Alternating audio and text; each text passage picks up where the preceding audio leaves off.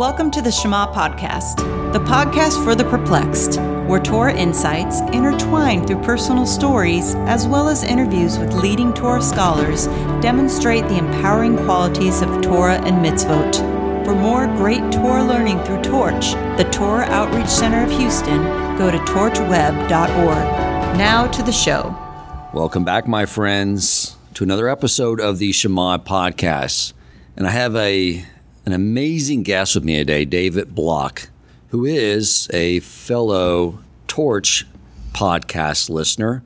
And he reached out and he wanted to experience Shabbos in a community. So I helped sort of coordinate him coming out and coming into town from Huntsville, Alabama, last Friday. And he spent the Shabbos with us, and it's now Labor Day on Monday, and we're sitting in the beautiful Torch Center as it's getting prepared for Rabbi Yokov Wolbe's daughter's bat mitzvah, and we decided to sit down and record an episode. There was a lot of the conversations we have had were on topics I think are relevant to all of us, whether you are someone who is a Torah observant Jew or a secular Jew or a Reformed Jew.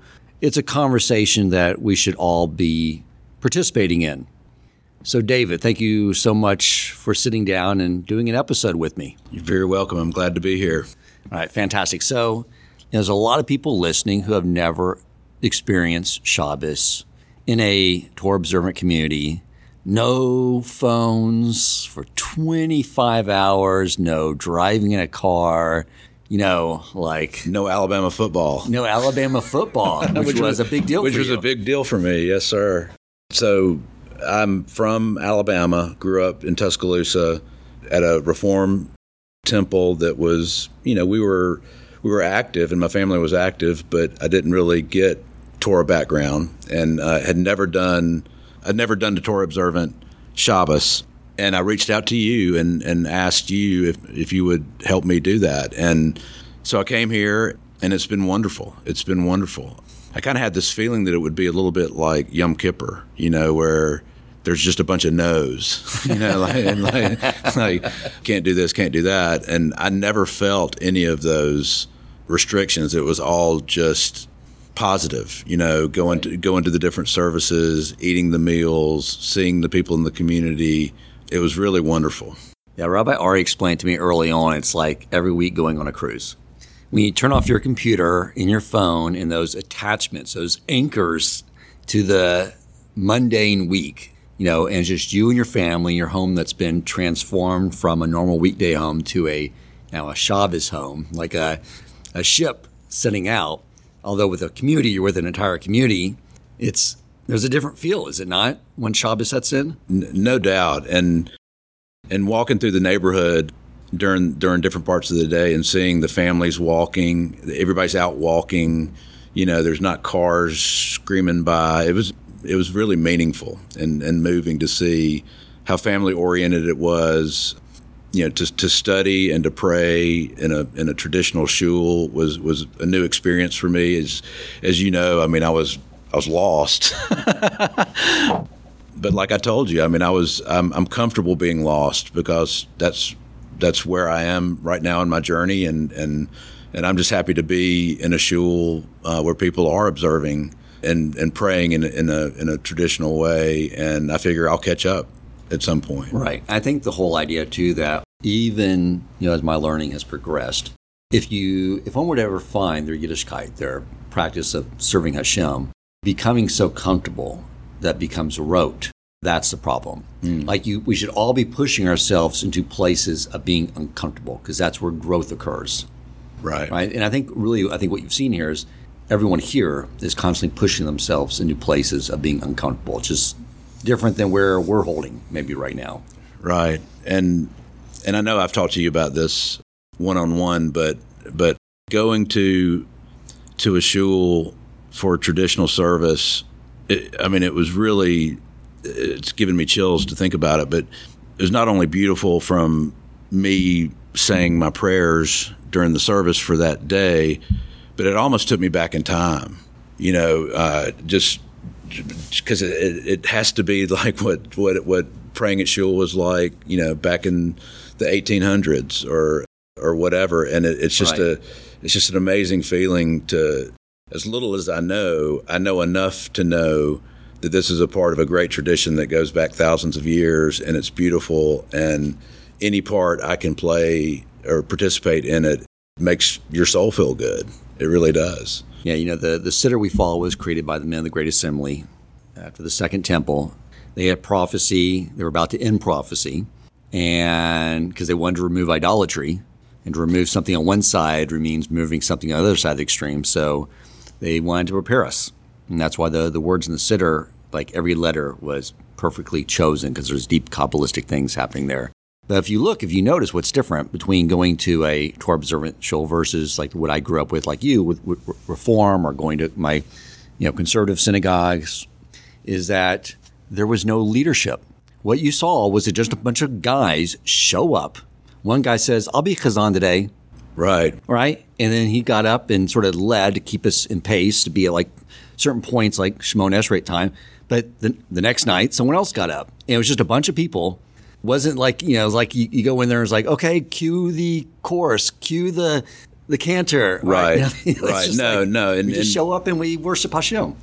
Just to drill down on that, growing up in a Reform congregation, there's a rabbi who, in all intents and purposes, is clergy, and he's the leader. He or she, I guess, is the leader. And I never really knew that there was a difference. That's just what I grew up with. But now, having seen what you're talking about, the everyone's equal, everyone's part of the service. It does make it seem like a quote unquote normal Reform service. You kind of relegate it to the audience, sort of, in a sense. Right. It becomes a passive experience, because that's what I grew up with too. And actually, my first experience at a Orthodox shul was I decided my flight got delayed till a Saturday in Albuquerque, New Mexico. And my hotel was near a Chabad.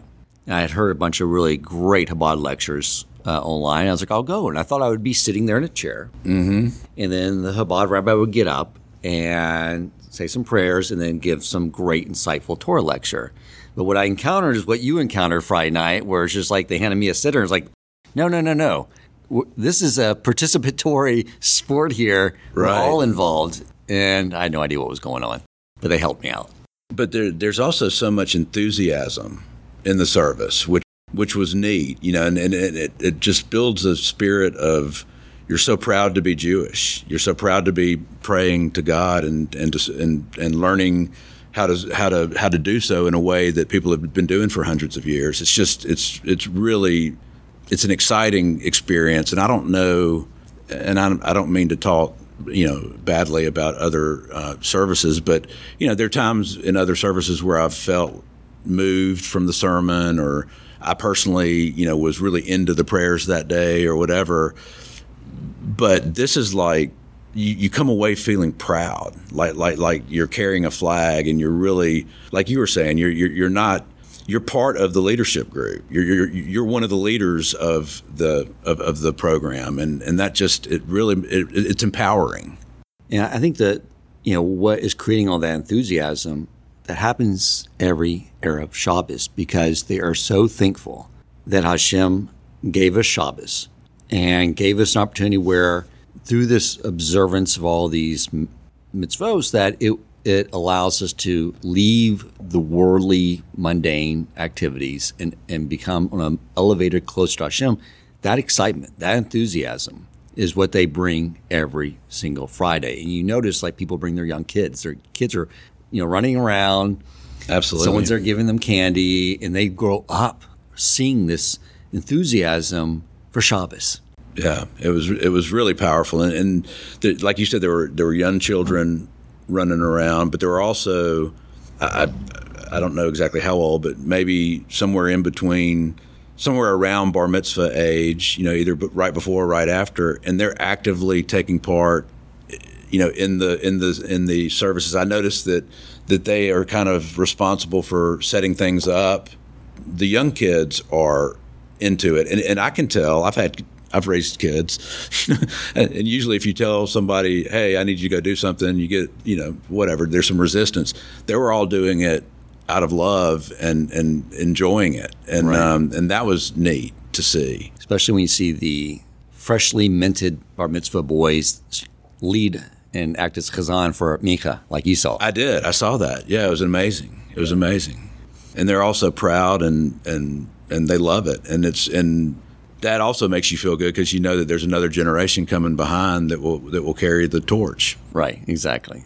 Pun intended. Exactly. As we sit in the torch center. So one of the things I know we were discussing, and I've heard from family members a lot too, was this claim that there is sexism in Orthodox Judaism. And the reason have pointed out to me is because we don't sit with our spouses in shul while we're praying. I think the biggest misunderstanding is the different format of what's taking place because, when I would go to a service, like we were describing a Reform synagogue, I would sit with my wife, and it's passive, right? And there's nothing wrong with that. But you saw, especially praying Shacharis in the morning, we're spending 20 minutes just reading prayers to make us realize that everything in our possession, every thought, everything we ever accomplished, it all came from Hashem. All there is Hashem. He is animating us alive in this moment. We have no independence, and the fact that we think we have independence on those moments is an illusion. So we're spending 20 minutes in the silent prayers, reading all these Psalms from King David, everything getting up to Shema, getting ourselves in this mindset that everything is Hashem, so that when we step into Shemon Esrei, we will do so with recognition that, wow, we are standing in the presence of our Creator, and He is listening to every one of my words. That takes a lot of deep, quiet contemplation. And I think that's what's the misunderstanding is obviously we don't want the most important person in our life, our wife, and she doesn't want me sitting next to her when she's davening because there's so much mental effort going into getting that space to connect with our Creator that it wouldn't do anything except distract us. And that's why they're in a different section doing the same thing. Hashem just says, don't make me compete for your attention with your amazing, beautiful wife, right? Right. Don't just give me your attention right now. And I think that's what they're not understanding is there's nothing sexist, or we put our wives on such a high level that Hashem says, you put them on such a high level, have them sit somewhere else so you can focus just on me. I think that's the misinterpretation of what's happening. Right. And because the prayer services are set at different times of the day, the women, if I understand right, don't have to be there to begin with. Is it right? Right. They don't have the time-bound mitzvot, so they daven for sure, like at Haimish come, but sometimes if they have young children, they'll daven at home. Right. So it varies. And I think that's another idea too, that it's a really beautiful idea that gets misconstrued, is that there's different mitzvos for men and there's different mitzvos for women. And in the secular world, it's like, oh, well, are you saying a woman can't do this job or a man can't do this job? And the reality is that, the way the Torah, Hashem is describing the creation is that all mankind all originate in the same source, like branches in a tree. And you got the 70 main branches of the nations of the land. One of them is the branch from Avraham, Yitzchak, and Yaakov, Abraham, Isaac, and Jacob. And from that branch comes every Jewish neshama. And so we're basically like limbs on the same body. And when you get down to our relationship with our wife, that's our other half. So I don't know about you, David, but I'm horrible at multitasking. Like trying to listening to something online while trying to return an email doesn't happen. Something's not getting done right? So somewhere out in podcast world, my wife is laughing right now. Right, exactly. Yes. Okay, it doesn't work. However, what Hashem did by causing us to have a spouse or another half is He gave us a way to multitask. Because when my wife on Erev Shabbos, she's at home lighting the Shabbos candles. She's doing a mitzvah for both of us. That's my mitzvah too. And when I'm at shul saying those prayers to bring in Shabbos, that's her mitzvah too. So we're basically like a right arm and a left arm, each doing different mitzvahs separately, but they're both ours because we're one entity. And I think that's a beautiful idea and a whole different way of looking at marriage that you're one entity versus two entities that are supposed to be doing the same thing, I think that would benefit a lot of marriages to understand that reality. No doubt. And, I've learned in my journey on trying to learn more about Judaism that women are actually, I may say this wrong, but they're a higher level being. They are closer to Hashem because they can give life. They can birth children. We can't. And so it's not what people look from the outside in and think is sexist. It's really the opposite of sexism, or in the sense that it's really not. It's not favoring women. It's just realizing that women have a closer connection to God. Right. They don't have to do all the things that we heathen men have to do to get close to God. They can just be close to God. They just have a closer connection to God because of their ability to give life, and they were created last. Right. They were the most recent creation. And so I do think that that's something that's unfair, that people that grew up like me, not traditional, have this view of Torah observant Judaism being sexist. Having immersed myself in it for a weekend, women are equal partners, and they're taking care of business during the weekend, and really are put on a pedestal, if anything else. Yeah. It's amazing. Yeah, that's all I've experienced too. And yeah, like you said, if there's any difference in stature, Hashem is saying, I made men deficient, which is why if you want to connect to me the way a woman does, you got to strap on tefillin in order to wire your heart and mind to me. You have to make sure you set time to daven to me 3 times a day, because your mind will stop thinking about me. A woman, I built her to do the opposite. And there's a whole reason and rationale why he built us differently like this. But yeah, I think if anything that Hashem is saying, and when we say, those of us who believe that what the Torah is saying is true, that it came from Hashem and every word's divine, then when we say Torah says, we are saying the Creator said. And as a man, I accept it. Fine, you made me deficient, but you also gave me tefillin. Right. And seats, and all the instructions on how to get myself to my wife's level of connection.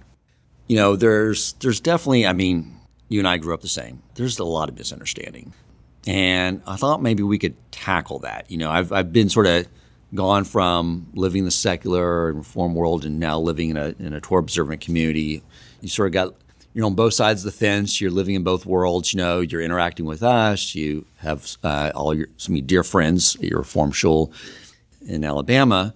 What are some other things you think are misunderstood?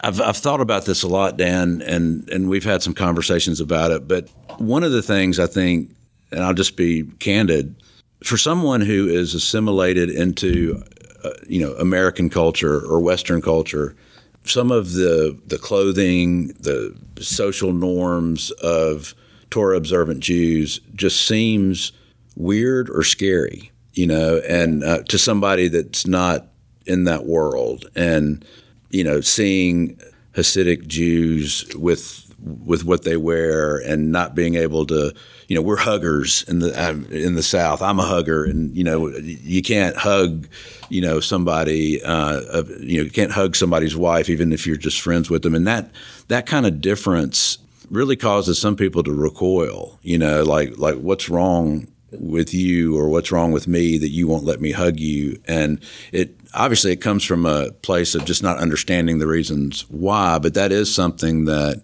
people feel uncomfortable with. Right. Because it's like, why don't you want to have the warmth of giving you a hug? And that totally makes sense. Right. It totally makes sense. And, and obviously the answer is that I think this became very clear during the hashtag #MeToo. Yeah. That what Hashem is telling us is like, create boundaries, build fences, protect your relationship and protect the relationship with women who are not, so you would never, if those people, whether accused, rightly so, or falsely accused, would have never found themselves in that situation if they followed our halakha. Right. On how to create fences around relationships you have with your wife versus with other women, or women with men, right? So there's a deep rationale to it. And, And to be able to tell your spouse that, you're the only person I hug, finds meaningful to me. And I think once it's understood, there's ways people convey warmth. It doesn't have to be physical. Like you've been around Zahav Wolbe, Rabbi Ari's wife, Chaya Wolbe, Rabbi Yokov Wolbe's wife. They're great. Never hugged either of them. Right. It's just nothing but warmth. Right. So, but the dress that always, was strange. Like, is there no clothing stores in your community where they don't sell anything other than black suits and white shirts? Like, right. What's going on here? But so that was one of my early questions, and what about Rabbi Yokov? What he explained to me which is such a beautiful idea, especially today. He said, we are not trying to see people's clothing. A lot of people try to express their individuality with their clothing, right? Or if you go to a gym these days, they express what makes them special individual by how fit their body is, right? Clothing, the body, clothing, just different layers of clothing. We want to see people who they really are. Their neshama, their heavenly neshama, experiencing this world in a body that has clothing on it. We're trying to remove the individuality of the clothing and see the actual person, which is a very beautiful idea. Now, doesn't mean I'm going to throw out my wardrobe and just say black suits and white shirts, although I do love the idea too, like Steve Jobs and Albert Einstein, where it's like, you don't have to think about what you're going to wear that day. Right. It's just like, it's the same thing. I am attracted to that idea, but I am always always be sort of in the week a jeans guy. Well, and the more I thought about it, and being here this weekend has helped. I was in several shuls for several different services and saw, all kinds of people that wore the traditional garb, and some that were wearing, other stuff too. Right. But what struck me was, they weren't judging me for what I was wearing. They made me feel very welcome to be there. And grateful for me to be there and happy to pray with me. And it's like, if they can be understanding of what I'm wearing, I sure ought to be able to be understanding of what they're wearing. Yeah, I find that the whole idea that they may be judgmental, that was me, I forget what's the psychological word where you take what's actually going Projection. on. Yeah, that was me projecting onto them.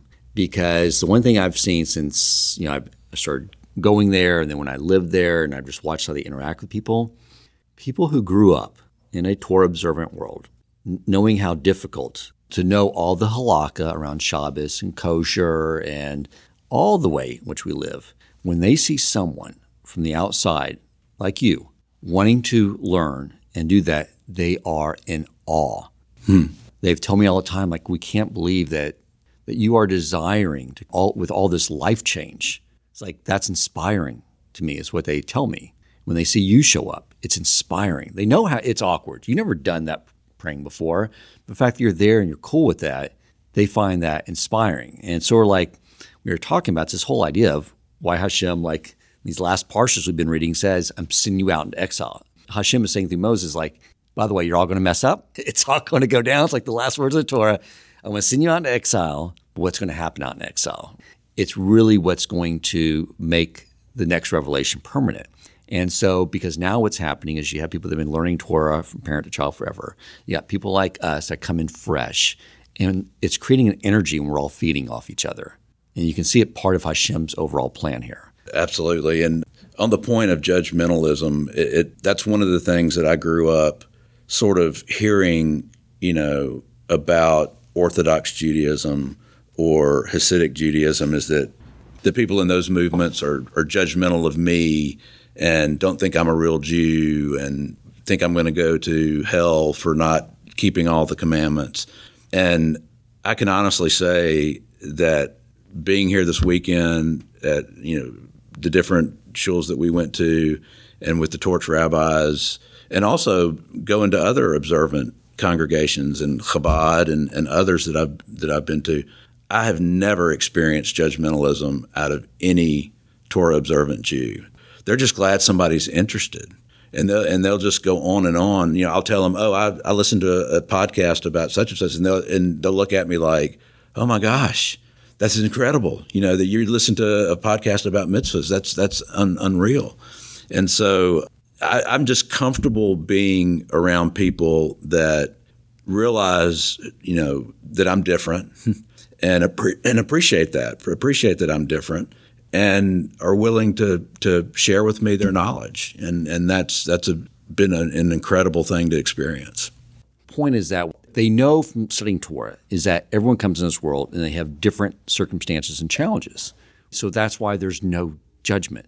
And when they see someone who was brought up with no knowledge of Torah and mitzvot and how to do it, even making the smallest steps, they're wondering, could I have done that? So that's why there is a symbiotic relationship where we're coming to them to teach us and give us wisdom. We're also, I think, bringing a youthful enthusiasm towards what we're doing, and everyone has a struggle in front of them. But yeah, I think the whole idea of being judgmental, I have never, ever experienced that from anyone.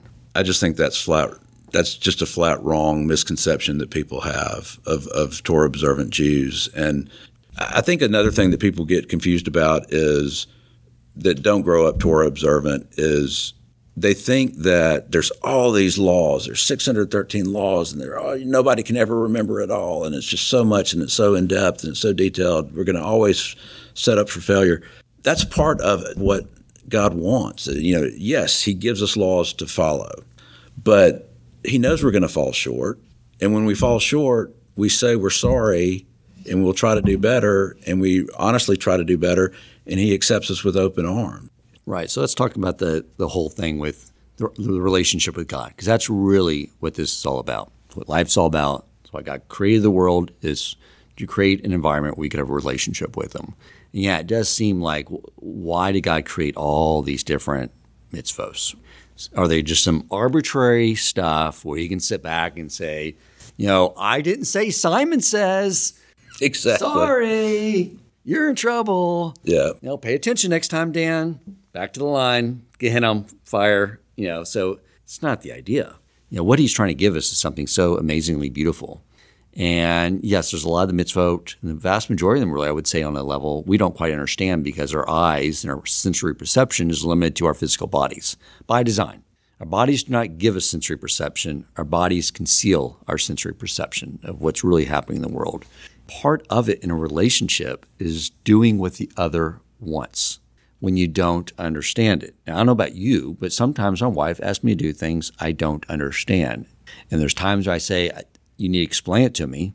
And there's some times where I just say, I'll do that, of course, because I love you. Which of those times is more meaningful to my wife? When we just say, it's important to you, it's important to me. And that's a big part of this.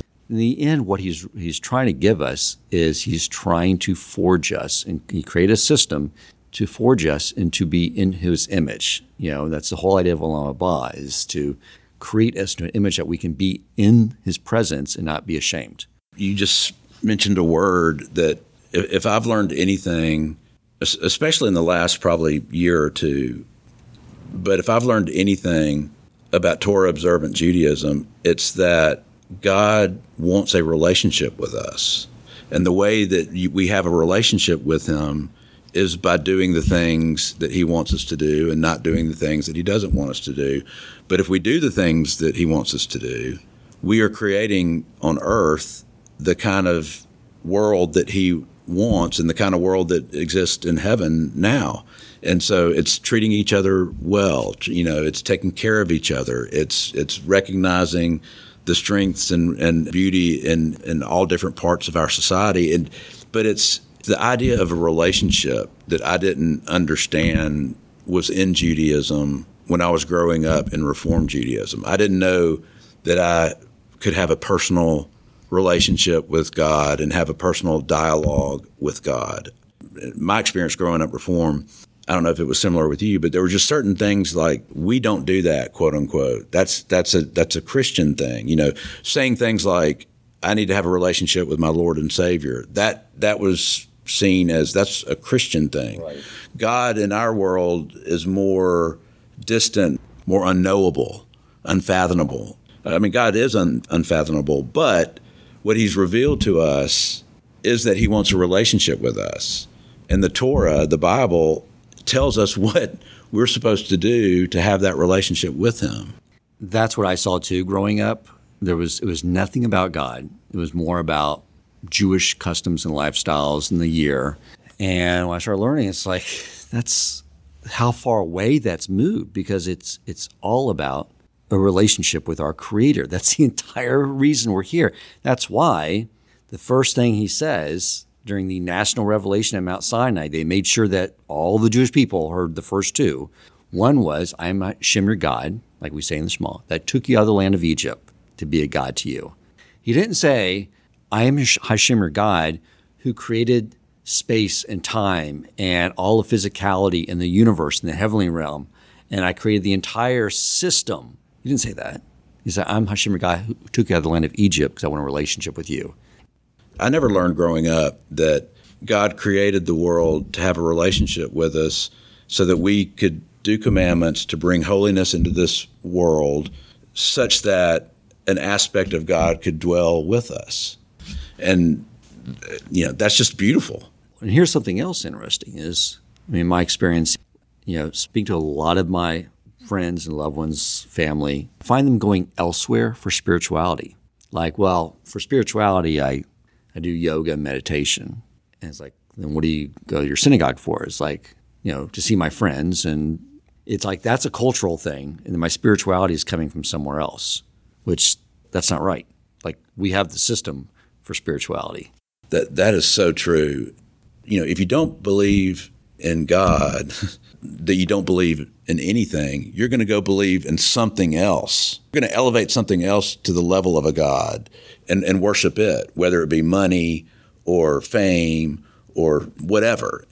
God made the Jewish people stiff-necked, and part of being stiff-necked is what makes us so, when something ignites our spirit, we become obsessed with it and become warriors for it. And so some Jews have, because they're not part of Torah observant Judaism, they replace that spark with social movements or environmentalism or whatever, and they become passionate about that. Right. The same level that the people that are connected through Torah, it's being channeled. It's basically like this energy. It's like, it was the commentary on the Parsha.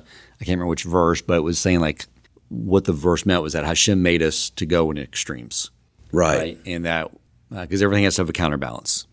What Torah is giving us is a way to channel all that energy. If it's not channeled, you have a Karl Marx. Right, exactly. You always see a Jew behind, I want to change the world. Exactly. So it's like the Torah gives us the framework for channeling that energy.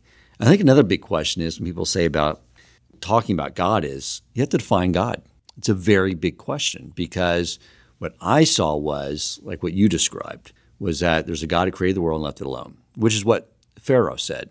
When Pharaoh was speaking with Joseph, and Joseph said, don't give me credit for interpreting these dreams. It all came from God. Pharaoh knew that God. Mm. When Moses came and used the name Yud-Keh Vav-Keh, that Pharaoh said, I don't know this God. What does that name represent? The God that's intimately involved in all of man's affairs. And why did it harden his heart? Because the idea that all Pharaoh's success and all the richness and prosperity of Egypt was not his own, that hardened his heart. The idea that he would have to say that Hashem did it all, not him. So, and that's all we say in the Shema, first line, that those two aspects of God are one, the one that created everything and the one that is intimately involved in our lives. And which one does Hashem want us to focus on? The one that's intimately involved in our lives, the one that took us out of Egypt because he loves us. Absolutely. So there's another idea. Jewish people, we don't want to become arrogant and say, oh, I'm a Jew, I'm better than you. The guilt around chosen people.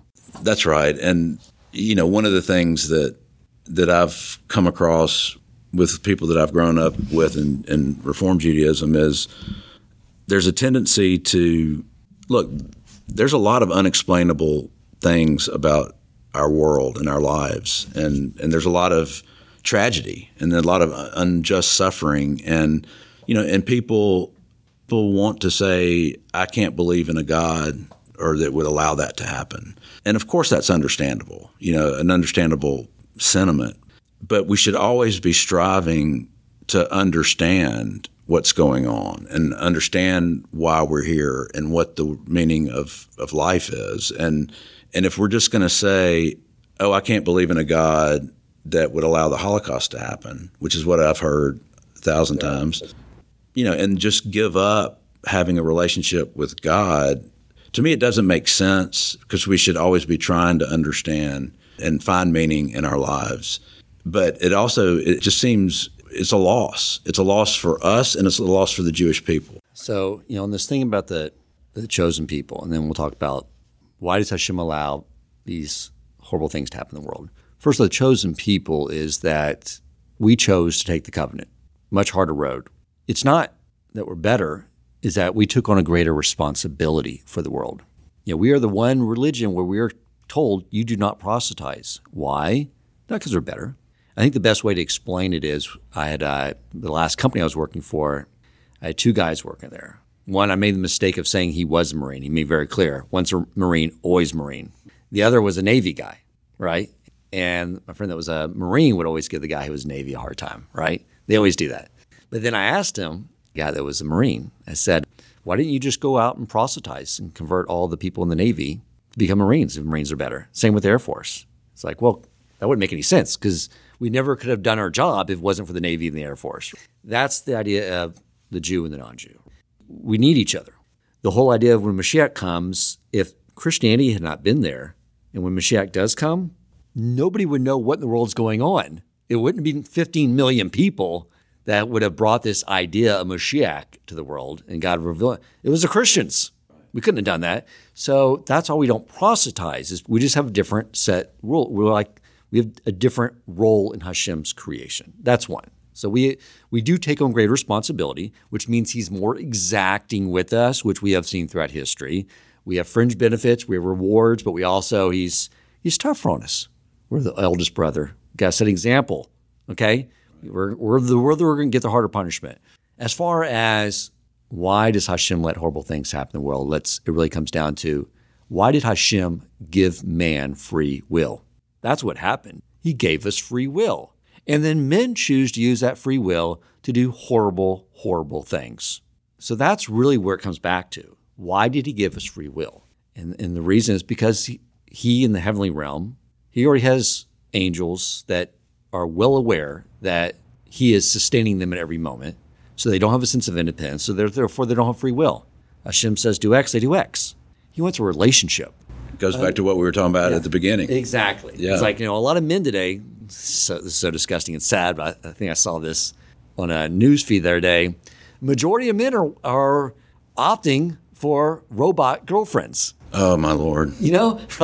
That's not a relationship, my man. It's not a relationship. A relationship is when the other person's free will says, I love you and I want to be with you. Okay? And that's what Hashem, he wanted a relationship with someone that could choose. I want to be in a relationship with you, Hashem. And that's why he had to institute free will, so we could make this choice. So Hashem doesn't do evil things.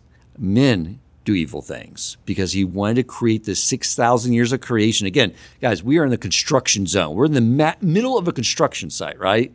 It's a 6,000 year construction process that began when he first took our holy neshamas from the closest place in creation to God and infused it into a body that was the most physical and mundane thing in the world and infused them together. And at that point, he said, now I have a co-creator. Go out and you build this world and make it hospitable for me. That's an amazing, beautiful idea where he is giving us opportunity. I agree. So if we want to stop these evil things from happening in the world, let's connect them. Let's, as the Jewish people, the big eldest sibling, spread his Torah everywhere. And that will get people to stop doing these evil things.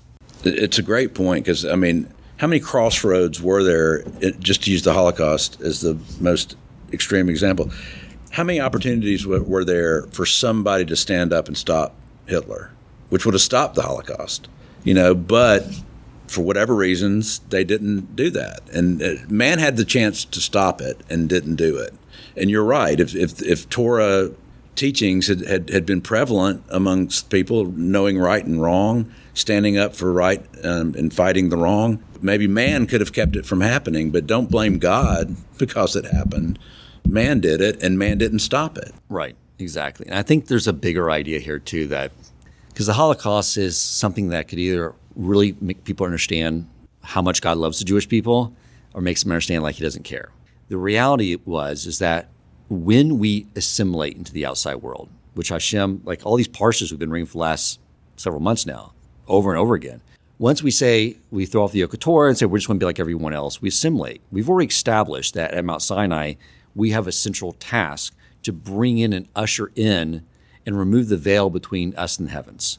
The entire creation is dependent on us doing this job, being his co-creators. So when we say we don't want anything to do with it, we just want to assimilate into the world around us, then who is killing us? Ourselves. Because the Jewish neshamas, the way they come into the world, if you look at during the time in Egypt, and you probably have heard about, we were at the 49th level of defilement. What was the one thing we were doing? We sort of kept our dress and our names. What did that do? There's no mitzvah about, instead of naming your kid Steve, you name him Yokov, right? There's no mitzvah about that, or dressing a certain way. What it did was it created a fence for us that kept us from having relations with the Egyptians. That's what kept us from the 50th level of defilement. Because once we do that, then we cause the Jewish people, we stop the flow of Jewish neshamas into this world, because now people are intermarrying with other people that are not part of the Jewish people. And so what does he have to do at that point? It's extraction, which means, you look at basically all of us alive today. I think most rabbis would agree with this.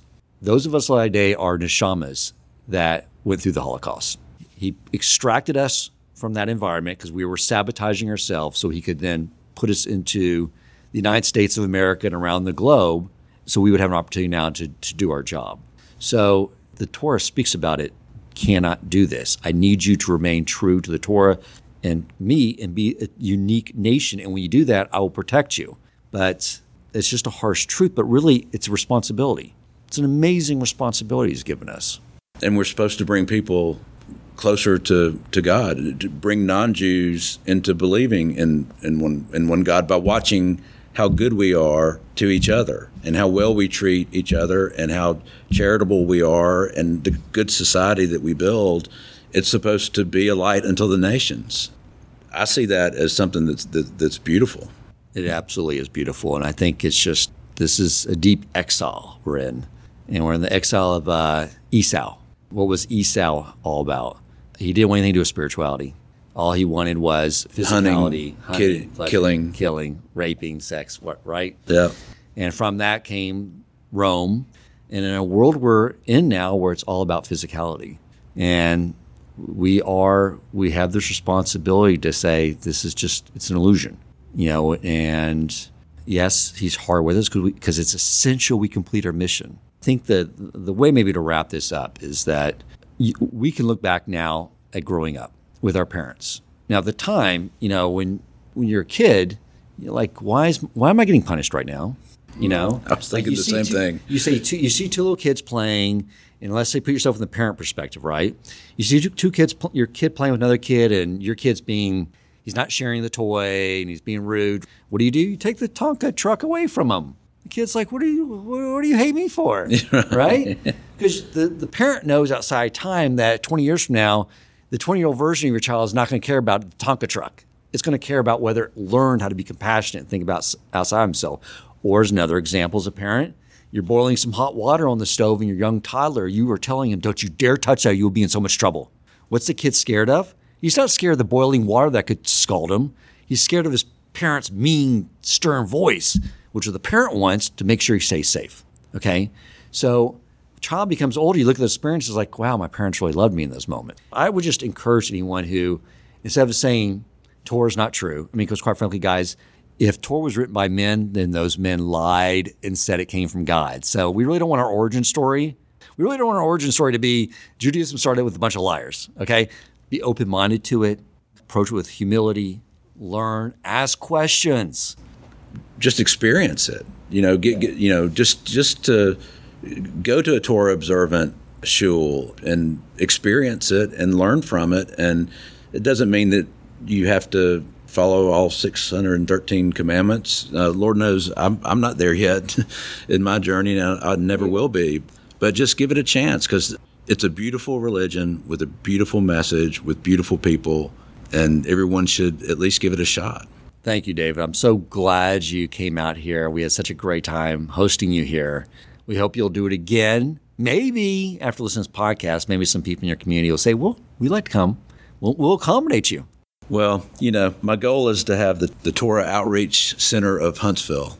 I mean, that's why Torch is here, to connect Jews with their Judaism, and of course, a non-judgmental way, which is the Torah and that deep connection to their Creator. Amen. All right. Thank you, David. Thank you. If you enjoyed this episode, please consider supporting Torch so they can continue to spread Torah wisdom to the world by making a donation at torchweb.org and clicking Donate in the top right corner of the page. And if you would like to get in contact with our host with comments, suggestions for future topics of learning, or questions for him or his guest rabbis, you may email him at president@torchweb.org.